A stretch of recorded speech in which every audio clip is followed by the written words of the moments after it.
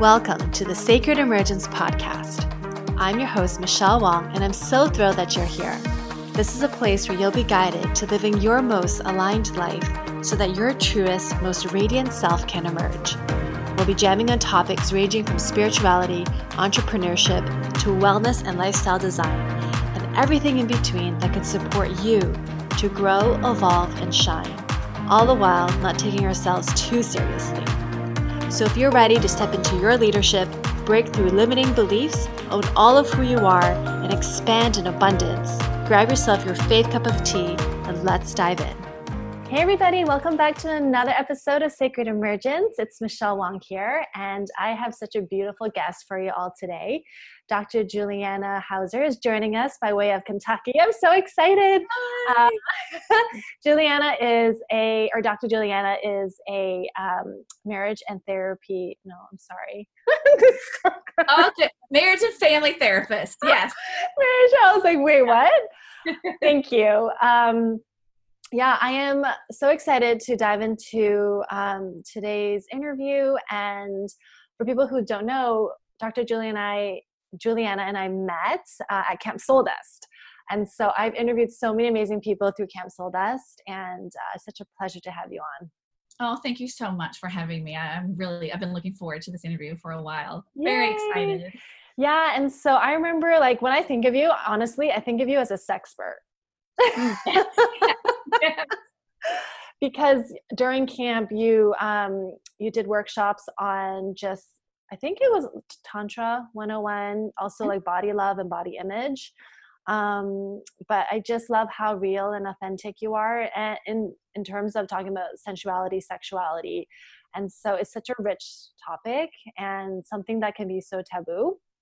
Yes. Mm-hmm. Thank you. I'm so thrilled. Soul Dust is such a beautiful community of people, and I feel so fortunate of how many lovely souls have come into my life because of Rachel and Soul Dust, and you are one of those. And I feel fortunate that Rachel allowed the topic of sex and sexuality to be part of the discussion there. It's such an important thing for me. And sometimes I'll get the reaction that I seem to be an unlikely person to be talking about sex and sexuality, which is interesting. I mean, again, there's so much value stuff involved in it, and people have so many shoulds and shouldn'ts involved with sexuality. But I like my journey into the topic because I think it represents so many people's journey into it, that in some ways is if I can do this, and if something that I have made important in my life, then you can too.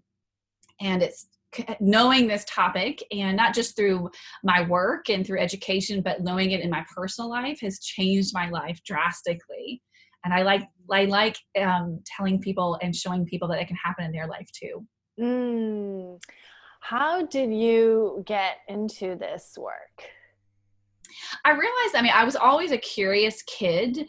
The topic of masturbating or my body or what sex was always interesting to me. And I wasn't afraid to ask. Now, I was shut down quite a bit about that. And so I learned pretty quickly it was a shameful thing, and maybe it was a bad thing. To other people thought that, but it never stuck with me. I always still felt like, well, this is normal and this is okay to be asking.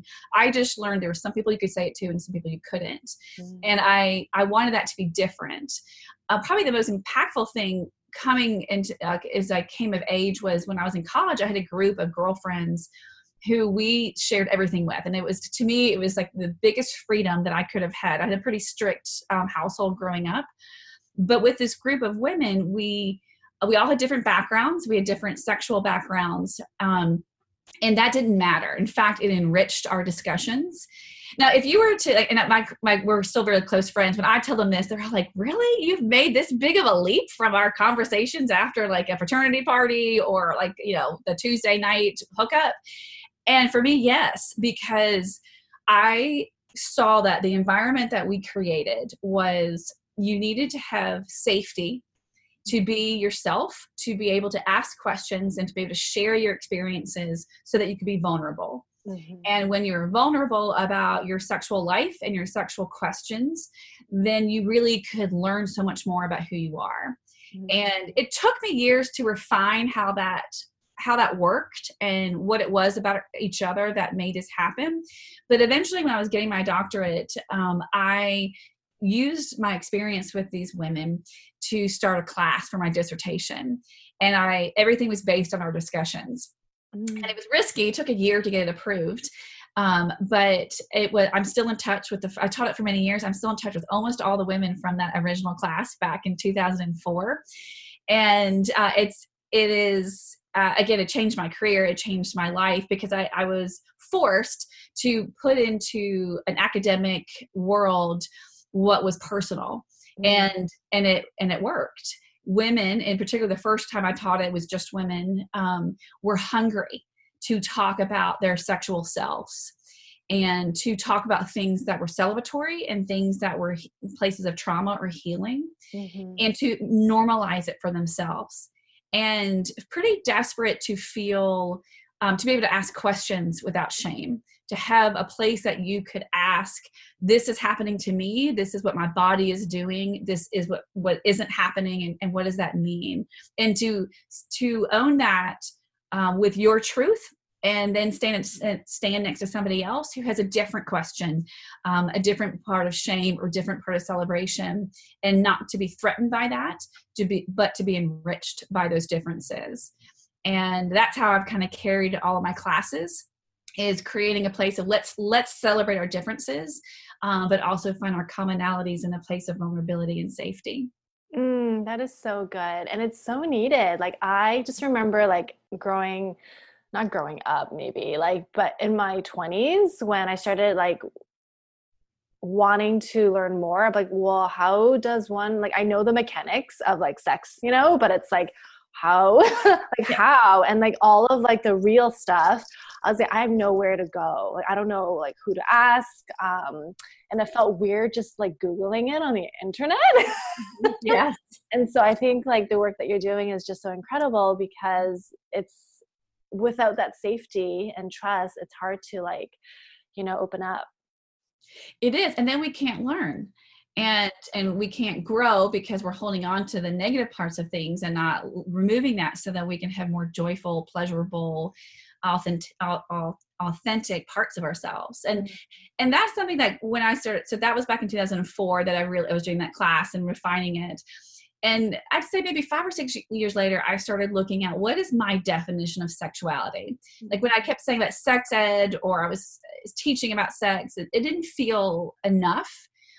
Because I realized our sex lives, our sexual selves, was so much more than either preventing pregnancy or STIs, or what our reproduction system was doing, or what we were doing with our body sexually. That didn't feel full enough. So I started looking at holistic sexuality, and everything changed for me when I started looking into that part of myself, and realizing that, to me, I think sexuality is the purest form of our authentic self, our essence of who we are. Like the journey into learning about your sexual self is really a journey of learning who you are. So how would you define holistic sexuality?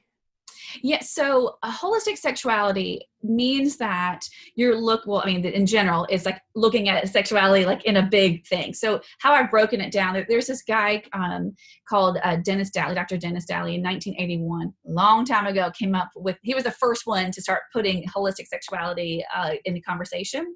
But it's old, and it was a white guy, and so it needed to be broadened, and several people have done it.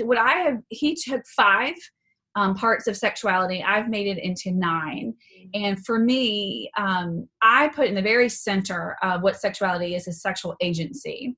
And that word, I'm trying to find another word because it throws people a bit, but really what it means is that you know that you know how to make a decision. So I'll go back to that. I want to be able to say something about that later. holistic sexuality, like the circles of sexuality that I have, talk about pleasure. We look at all pleasure in our life, look at desire, look at love and connection. It's what you do with the behaviors and practices, like what you actually are doing physically with your body. It's your identity, your gender identity, your sexual orientation identity. It's your health and reproduction.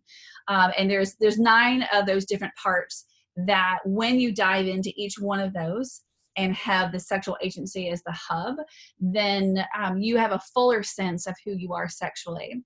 And what I've learned is because sexuality is so value-laden and has so much shame and stuff attached to it, that if you can dive into this part of your life so in depth, you can use the skills that you take into sexuality and move it into all areas. So you can move it into business, you can move it into your spiritual self, you can move it into your other relationships in the same kind of process. The other part of looking at your sexuality holistically is that you realize that you need to know yourself and your sexuality and how it relates to other people. And that is not, our sexuality is individual, but it's collective as well. And we collect our memories, our messages, our values along our way, depending on who and what we're associating with and what we are exposed to in it. As you're talking, I was just thinking like a woman who is in touch with her sexuality and sensuality, and she's like confident with it, it totally changes like who she is. There's like another energy to her and how she relates to other people, and you can feel that. And I've always like you think about like the beautiful like woman who's like just fully embodied, and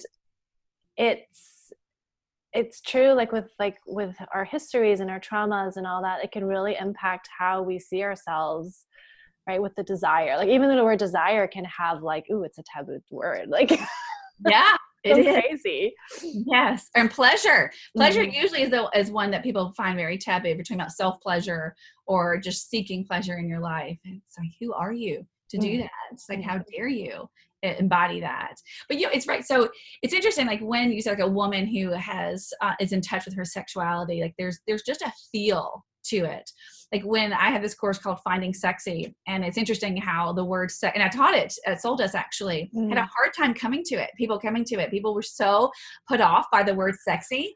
And so I was outside the door going, come on in, like, I don't bite, I promise. And then I had to change it. It was like, okay, so why don't you want to come to this workshop? And they're like, I don't like the word sexy, and it does not resonate with me. So I was like, okay, that's what we're going to talk about. Let's talk about what the word sexy is and what it means and why there is a finding of it. And for me, I change out the word sexy with spark, like finding a spark in you. And the same thing with sexuality. I change the word sexuality to your essence. So, but the word sex and sexuality, when you say, like, for a lot of people, unless they've done the work in this topic, when you say a woman who is sexually confident, people think that means a woman who's just getting it and like seeking it out and initiating it all the time. And that may be part of her sexuality. But really, we're talking about a woman who knows who she is and is confident with who she is. And she is allowing herself to connect with somebody else and for them to see it. And there is something extremely sexy and drawing in and connecting with somebody who's like that. Yeah. And there's like a lot of power in that. Like when even like not even afraid of her body, you know what I mean? Like even for me, like I get really nervous if there's a little bit of cleavage, and it's like other people, like they don't care, right? And it's just like, oh, I just noticed the contrast. I'm like, oh, that's really interesting. Yeah. That's one of my favorite things to say is, oh, that's so interesting. Like just remaining curious. I always tell people just to be like a pioneer in their own life and looking at what there is, like just stay curious with what comes up for you without judgment. Of why that's the case. Yeah, I love hearing you say that. That's great. I wanted to say, like, the thing about sexual agency, which is a part of the holistic sexuality. One of the things that I found when I was doing the research with this class at a college level is that so many women in particular were saying that their sexuality was just happening to them, that they weren't having an active place and active decision-making in their life. And I was like, oh, that's interesting. Okay. Like, I wonder where that is and why that is. And so I stepped back into how our girls, young women, taught how to make decisions in their life. And what impact does that have? And particularly in their sexual life. And if you think about your sex ed, or even a lot of discussions that you would have with friends and family, how to make a sexual decision is rarely a part of that conversation. And I started trying to find, at one point I was doing this research as to like what made people sexually confident, what made them feel good about themselves in a sexual sense. And I was having the hardest time finding that variable that was standing out. It wasn't what the sex acts were or weren't. It wasn't her level of spirituality. It wasn't her family of origin. Finally, I asked the right question, and it was, did you feel like you had a choice? And that isn't necessarily just about assault and rape, although obviously that's a part of it. But did you walk into a sexual interaction with yourself or with somebody else and realize that you had a choice to make? And that was the deciding factor. If she, and then eventually when I brought other genders into it, yes or no. And how they answered that made all the difference. And then I took it further, which was, okay, so if you walked into a situation that you thought you had a decision to make, and did you feel like you could make it? Like, did you feel confident that you could make that decision, that you had the skill set to do it? Then did you enact it? Did you make that decision? And then the last thing, and this took years for me to find this last part out too, because all of it was tracking, and then there would be like a story that didn't add up to where I was going in my research. And the final piece of it was, did you also know that you could handle the consequences of your decision? The intended and the unintended parts of it. And for those who could say, yeah, I was aware that things could go awry. I was aware that I couldn't control this person or this person's reaction, or even myself. Those are the ones that felt a more positive view of themselves and their history than those who didn't have one or all of those parts of making a decision. And that's why I put sexual agency in the middle of it. That's good. It's like, yeah, the choice, we don't really talk about that. Mm-hmm. And like, how do you make a decision? Yeah. Ooh. Thank you for just, breaking that down.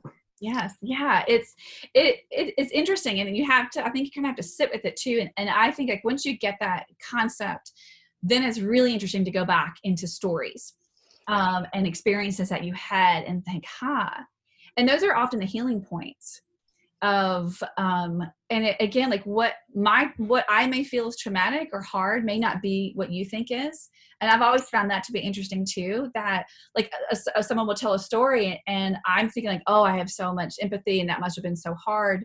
And they're like, but it was no big deal. I just never to do that again. I was like, oh, how cool. Okay. I would maybe been on the floor. No judgment, but like that would have rocked me because of this, and this. Or then I'll tell a story and they're like, really? Interesting. Like, yeah, that wouldn't bother me so much. And I think that's so neat to see the differences of that. And again, if you go back and you sift through it, it will often be the choice in it that some choose things other than other people would choose. And that's the beauty of our differences. But that's also what makes understanding sexuality, of your own sexuality and sexuality in general, so confusing. It's not a one for one. It's different for everybody because our essences are all different. Yeah. And like, there's not a lot of opportunities to talk about it. No, there isn't. Yeah. People don't ask the questions so that you can. And sometimes we need that. We need the permission and the space for someone to ask us. And then we just start talking a lot. Yeah. Yeah. I think I'm lucky in that. And because I've taken like this, I guess, I don't know, it's like Mama Gina School of Womenly Arts. Yes. Oh yeah. She's great. Yeah. I took it back like 10 years ago. And so like in Seattle area and also online, but like I have a community of women that I could just, if I have any personal questions, it's safe and I can ask. Yes. And so I feel fortunate that I have like access to that. But before that, it was awkward. I want to give you credit. You made access for yourself too. Thank you. And that's important because it doesn't always just fall in our lap. Sometimes Mm-hmm. we have to take those risks. What you did in taking her course, and I don't know if you went to a live event, but those are transformative. And it's a risk to do that, but you knew that it mattered, even if you didn't know exactly what was going to happen or where the community was going to take. Because I'm sure you didn't. No. But how great it is, and that you take the risk to ask those questions in a safe community. That's so beautiful. Thank you. Thank you. Yeah, it's important. And I that's why it's like what you were creating. And even you have courses right now that are online that I think touches upon like the opportunity. Yeah, it's just, if like the vulnerability definitely opens up when you feel safe and then you can ask. So yeah. Yeah, it's key to it. Yeah. I'm curious. So for your dissertation, what was the actual topic? Well, with dissertations, like they make it the top, the title, I don't even remember the title. It's so complicated and it had words that I probably can't even find at this point. But what I did was I took the class, and what I really wanted to research was what's going to happen when you can talk about sex. That's ultimately what it was, but that's not academic enough for your PhD. So I needed to add in, like, was it going to change your ego development? Was the concept of yourself going to change by diving in a safe environment into the world of sexuality? And it did. It was a small sample size, so I couldn't necessarily find like huge statistical changes, but it was there. But my favorite part was I let my dissertation defense be public, and I had students come to it and wanted, like, they were clapping at some points, and when they came down for, like, your committee is supposed to grill you and be very hard on you, and they were already there to like defend, this is so important, this is so worthy. And it was so lovely to know I think I had like 50 people there, but to know that I had my students there who were like, this changed my life and this matters. And that was the best outcome for me, of thinking like that obviously like I helped people in that way, but that my theory and a bit of my shame too, that I'd had growing up, of like, this topic is shameful. You are weird for thinking this topic is something that you should be talking about. If I felt it, I was told it. And in that moment of having just my dissertation completed and having my students there saying, this matters, this topic matters. And now that's translated to the work that I do now, which is I love saying to people, your story matters. Your sexual story matters. And I want to hear it. Oh, I love it. Yeah. And I, like for myself, I can say that I grew up Catholic. And so my relationship with like sex and sex before marriage and after, like all of that, I was like really, I don't know, like kind of confused, but also when I was Catholic, I was solid in my beliefs. Yes. And when I'm no longer Catholic, but it was just like coming to terms with, okay, well, what is it that I want and what do I believe in? And it's like, I find sex to be healing, because I've also experienced sexual trauma when I was, young. And so it's like, this is such a great topic because it's so rich. And like you talk about tantra, right? Or tantra. And like, that's supposed to be healing in and of itself. So I like when it's, I guess, done right, it's so beautiful. It is. I love teaching. Like, I'm not a tantric expert, but I like making tantra, the concept of tantra, accessible to like the everyday person, and how to incorporate that into your life and into your sexual connections and behaviors. I love teaching that workshop too. It's challenging for a lot of people because it's very intimate, and it's a different way of feeling intimate with somebody. And I like teaching it when it's not even necessarily romantic or sexual partners. I've had friends do it and partner up, and it's beautiful. And again, challenging to show up with somebody so exposed in such a beautiful way. The other thing, like one of the things I also like about Tantra too, is that we talk about touch. And now, obviously, with what's going on, touch is such an interesting thing. And I think we are all experiencing what what kind of touch we like and don't like. And Tantra takes that to a deeper level also. Yeah, it's funny because when I was doing my yoga teacher training, Tantra came up. And because it's really about embodiment and being present. And I was like, oh, this is interesting. Because I always tied, Tantra to like sex. But it doesn't. Sting is like the one everyone talks about, but it's not that's the small part of what Tantra is. Yeah. It has such a great connection with yoga, breath work, and embodiment. Yeah, that's a very good point. Yeah. So, I'm curious, like women, when they come to you, like what do you see as like maybe like the most common, if there is, like, is it body image? Is it confidence? There definitely is a wide range. I mean, because I do think almost everything starts and ends and are somehow related to sex and sexuality. And of course I have a self-selected group of people that come to me, but I work with things from all topics. I do, but some people will come to me for a different topic. They'll come to me for anxiety, but then after a couple of weeks of working together, we're talking about sex, or they come to me about sex. Then we end up talking about other parts of things, because everything inside and outside of our sexual lives is related. But I would say probably the most common question I'm asked is this normal?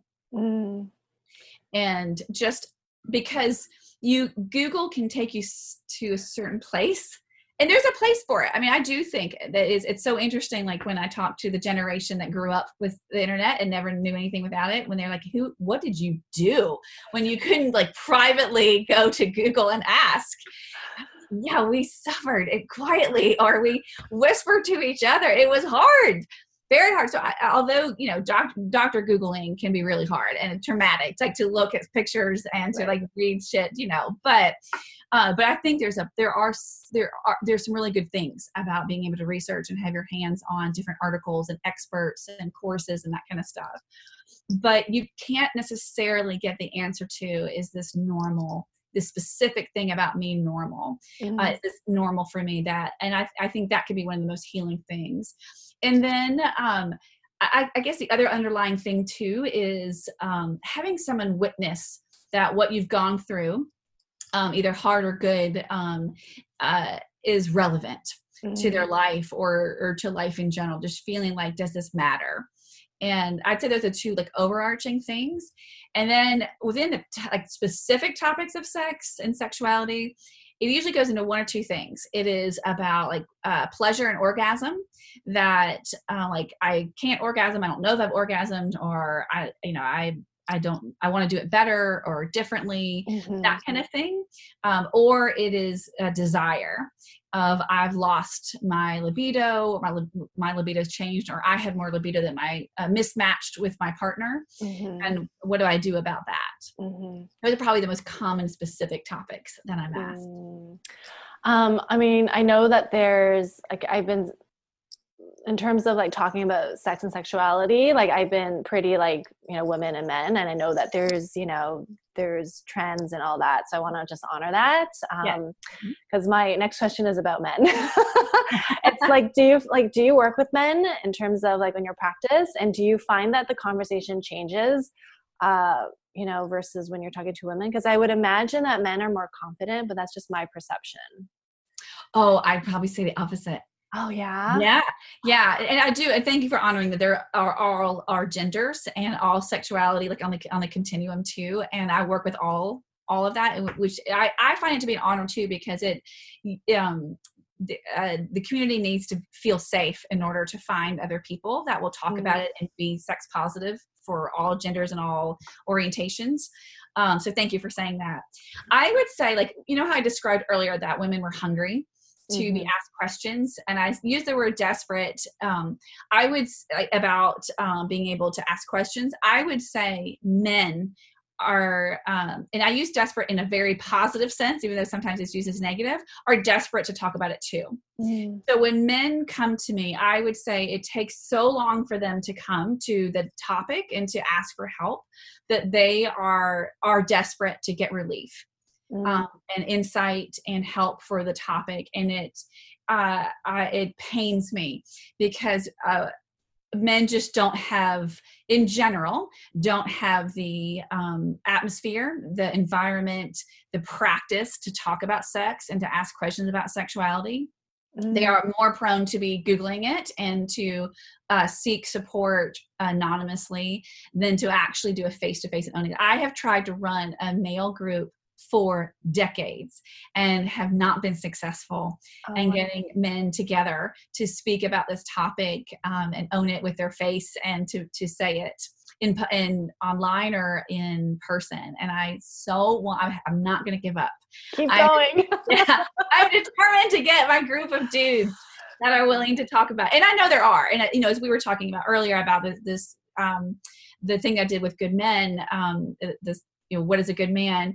I was lucky enough to be exposed to a lot of other men who are very evolved and are having those conversations and are having their own groups. There's one group in Bali that they're doing wonderful things and very open with each other. Another in California, in the Seattle area, and so that isn't as hard for them. They're leading those discussions, and I think men are going to men easier, and those kinds of things. But they're having to practice how to be intimate with each other, how to say these things, how to talk about sex without it being a joke, and how to talk about vulnerable things that have happened to them, because men have trauma too that happened to them, and all on all sides of the continuum, and then to ask questions about it. Men often feel, and again, we're talking in generalizations, but men often feel they have to be experts. And they're not, just like no one is. And, but they just aren't given the permission to. So some men are confident. So and same with women and all genders too. That's fascinating. Thanks for sharing that. Cause it's always in my mind that, guys tend to be more confident, but that's just my own perception. So yeah. Oh, but maybe not necessarily wrong perception, because I think some men feel they have to exude that.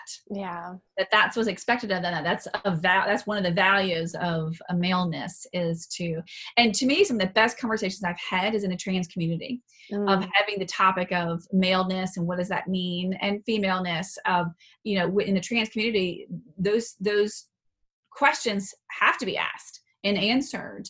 And for the genders for those of us who are feel alignment with the gender that we were assigned, we can take that kind of stuff for granted. And so they're not asked that we aren't making intentional choices about how we're showing up in our sexual confidence to others or those kind of conversations.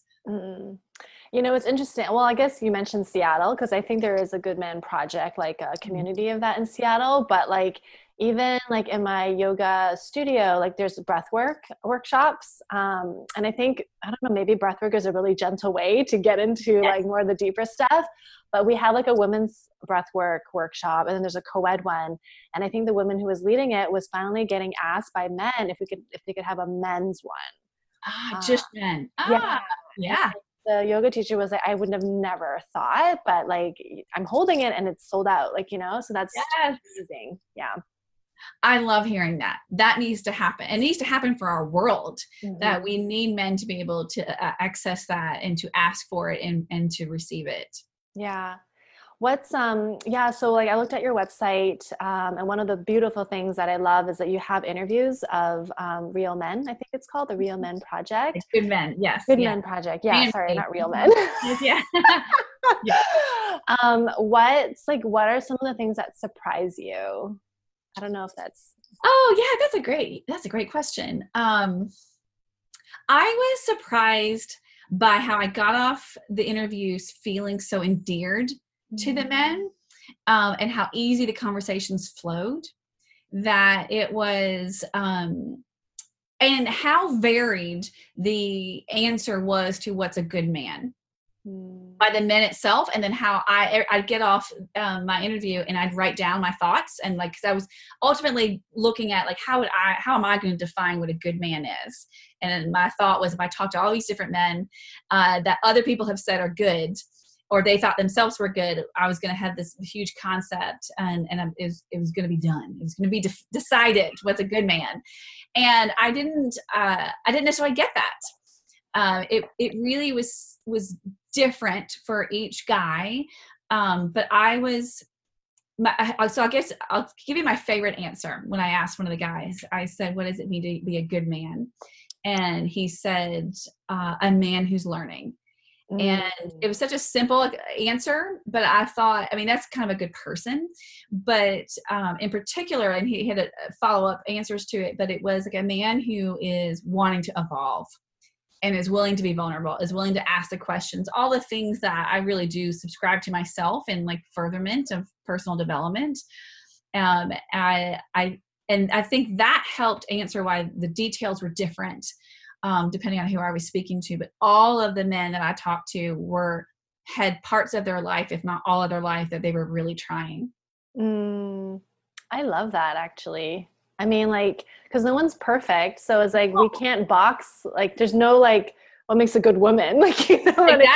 So the follow up is that I used the word good and the phrase good man because it's so divisive. People have a lot to say about it, and so is strong woman. That those two words together have a similar like it's not a benign thing to say good man, and it's not a benign thing to say strong woman. Yeah, because like a strong woman could be one that's incredibly vulnerable, and just not afraid to just, I don't know, like break down. Like, I don't know. Yeah. And so whenever I had the chance to get to the Strong Woman series, another thing I'd say, I guess I would be surprised about was how many men, because part of how I found these men was people like volunteered them. It would say like, this person's a good man. And so I'd reach out to them and he'd be like, there's a line at the door of people who will call me a shithead or whatever. Like and I said, no, this is not perfect man project. This is what you said. No one's perfect. Yeah. I'm not interested in that. And first of all, it doesn't even exist. I want to know what's good. And let's talk about the good in you. And I inherently believe that we all have good. So let's find the good in you. Let's hear it. And a lot, not all of the men, but more than I thought, had to figure out how to accept that there would be something public saying that they're a good man. That was fascinating. Yeah, that's interesting. How how you're just saying like some of the men you reach out to are like, oh, I've been called a shithead and all that. That's like, I don't know. It changes like sometimes my perspective on guys in a way, like, just like, that's very humbling actually. Mm-hmm. Yeah. Yeah. And they felt humbled that someone called them that. And I had several guys that were tearful about it, about being nominated or having to talk about it. A couple, I think even in Mike's interview, he choked up, I think at one point that you said that it was like, oh, like this means a lot. And some men who are like, wow, I need to do some work here on accepting that I'm a good man, and that means accepting the challenges I've had and the things that maybe the mistakes I've made or the things that I've learned to do better or differently after this. And I respect that a lot. Yeah. It's, I took a course like years ago. It was a weekend workshop called, I think back then it was called Understanding Men Celebrating Women by Alison Armstrong. It's like the PAX program, which I love their work. But like in the workshop, there was a men's panel, and it's just really incredible to see, I guess, like the pressure we put on men, like, and how they want to show up and who they are. And as you were talking, I was just thinking about like, cause I work mostly with women. And it's not to say that I'm against working with men. It's just like, I just feel like women need to be lifted up. Right. And like, we need to bring the men along with us because they're just as confused. Yes. Yeah. It's just different. It just looks and sounds different. Yeah. But there's a core similarity of needing to be seen and wanted and understood. Yeah. And so much from that workshop I took, it was really about communicating with men and understanding our differences. And like, I had to go back and find all those notes because I'm in a new relationship and I'm just like, what is going on? And I was like, oh, it's because like, I'm not expressing a need. It's not like I'm angry because my need isn't being met. And if he's not responding, it's because he doesn't know. Like, he doesn't know. So he's not going to take action. And I'm like, oh, then I just need to be more verbal. Okay. That's like, so great. Yeah. And that's just been really helpful just to understand that rather than labeling somebody as being a jerk or an asshole because Yes. they don't understand a woman. You know what I mean? Like, Oh, it's so much more peaceful, and it is just it's a lot more effective to do it that way, and it says a lot about you that you want to do that work. Also, that's great. Yeah. When I work with couples, I'd say 70% of what I do is teaching communication. I think that's like a big part of it. That's like the crux of why things might not just, misunderstandings, because we put our own perception onto the other person and like, they should be like this, they should already know, but they don't because they're not a woman. Yeah. Yeah. Yeah. So, Or they're not you, or they're not you. Like I have so many people that joke, like, I just want the, whatever gender you're attracted to. I want that version of me. And it'd be so much easier if they would just be like me in that. That's actually, yeah, that's funny. I don't know if that's true because I've been in a relationship with someone who I was like, this is probably like the masculine version of me and I don't like it. You're being invested. Because, it's funny because, people will ask me about when you should get in a relationship after a breakup or that kind of thing. And I'll say, yeah, you need to work on you for sure. But you really want to work on you, it's in a relationship. You're going to learn a lot different things about yourself in a relationship.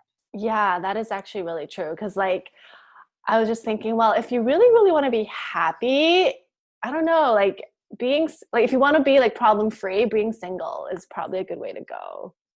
Right? Like, I know some singles who wouldn't. I mean, it's different for everybody, and I think I really think the answer is it's hard being human. I mean, it just is. Yeah. It's hard being a human, and it's hard interacting with other humans. And it doesn't matter if you're single or partnered or whatever that is, that you bump up against that all the time. That is true. And you just want to break a time. You just want to just have something not be hard, or the interaction not to be hard. And so when you get that breath of being by yourself or in a relationship that has ease in it, you're like, oh yes, good. Yeah. And then like appreciate it because it can change on a dime. Yes. Anchor that goodness and that ease, because it doesn't last, which isn't the bad. I actually don't think that's the bad news. It may feel bad at times, but it keeps us learning and growing. Yeah. And that's actually when you were saying about like, if you want to learn more about yourself being in a relationship, I mean, that's beautiful because it's like, I know for me, like a lot of my triggers are coming up and I'm like, this is good because it's not his fault. It's just my own perceptions, my childhood traumas, like all of the, the stories that I have. I'm like, oh, okay. I got some work to do. Yes. Yeah. And that's such a beautiful response. So it's so great when someone like, oh, good. I'm like, oh, this may not feel good, but this is good that I'm now getting to see a part of me that needs to heal or needs to grow, or I need to use as a strength, as a buoy into another part of me. And I do think there's a lot of value of being alone, and that there is growth that happens in your independence. And that independence can happen in a relationship too. And the most ideal is an interdependent, two independent people that have mutually decided upon union. What that looks like to them, that's the ideal in a lot of ways. But yeah, you can't hide from yourself in a relationship. You cannot. But if you're single, I think it's possible. Mm-hmm. Right? It can be. Again, though, but then I sit there and I think, well, but I work with a lot of people who are single and they're in it too. Oh, okay. They, in those alone nights, and think about it now too, of like how many people are alone right now, right? Even if they're in a relationship. Yeah. I guess it's never like one thing or the other. It's always, hey, there's so many like facets to everything. Yeah. Yes. Yeah, I agree. Yeah. It's such a pleasure, Juliana. Thank you so much. Thank you. I'm so happy to have this time with you, Michelle. It's great. So how can people learn more about you? So I'm on social media as Dr. Juliana or Dr. Juliana Hauser. And I'm mainly on Instagram and Facebook. And then my website, which is Dr. then a dash Juliana with just one N.com. So drjuliana.com. Amazing. Thank you so much. I really I think the moment that I met you, I just felt like you were someone I could absolutely trust and open up to. And and so like if anybody feels like the pull to want to reach out to Dr. Juliana, please do. She's amazing, and I feel like no judgment from you. Everything is like open door. So yeah. Thank you. That's a high compliment. Thank you so much. Of course. And for those of you who are listening, please tag us on Instagram, share this episode, and review on the podcast. And I will love you so much for it, even if you don't. And stay tuned for our next episode next week. Take care. Thank you. Join our free private Facebook group community, Sacred Emergence, to receive more connection, guidance, and support. And take part in our 5-day Inner Confidence Challenge to not only boost your confidence, but to help activate your inner leadership. Details in the show notes. Thank you for listening to the Sacred Emergence podcast. Make sure you subscribe so you don't miss an episode, and thank you in advance for sharing this with others who can benefit. Until next time.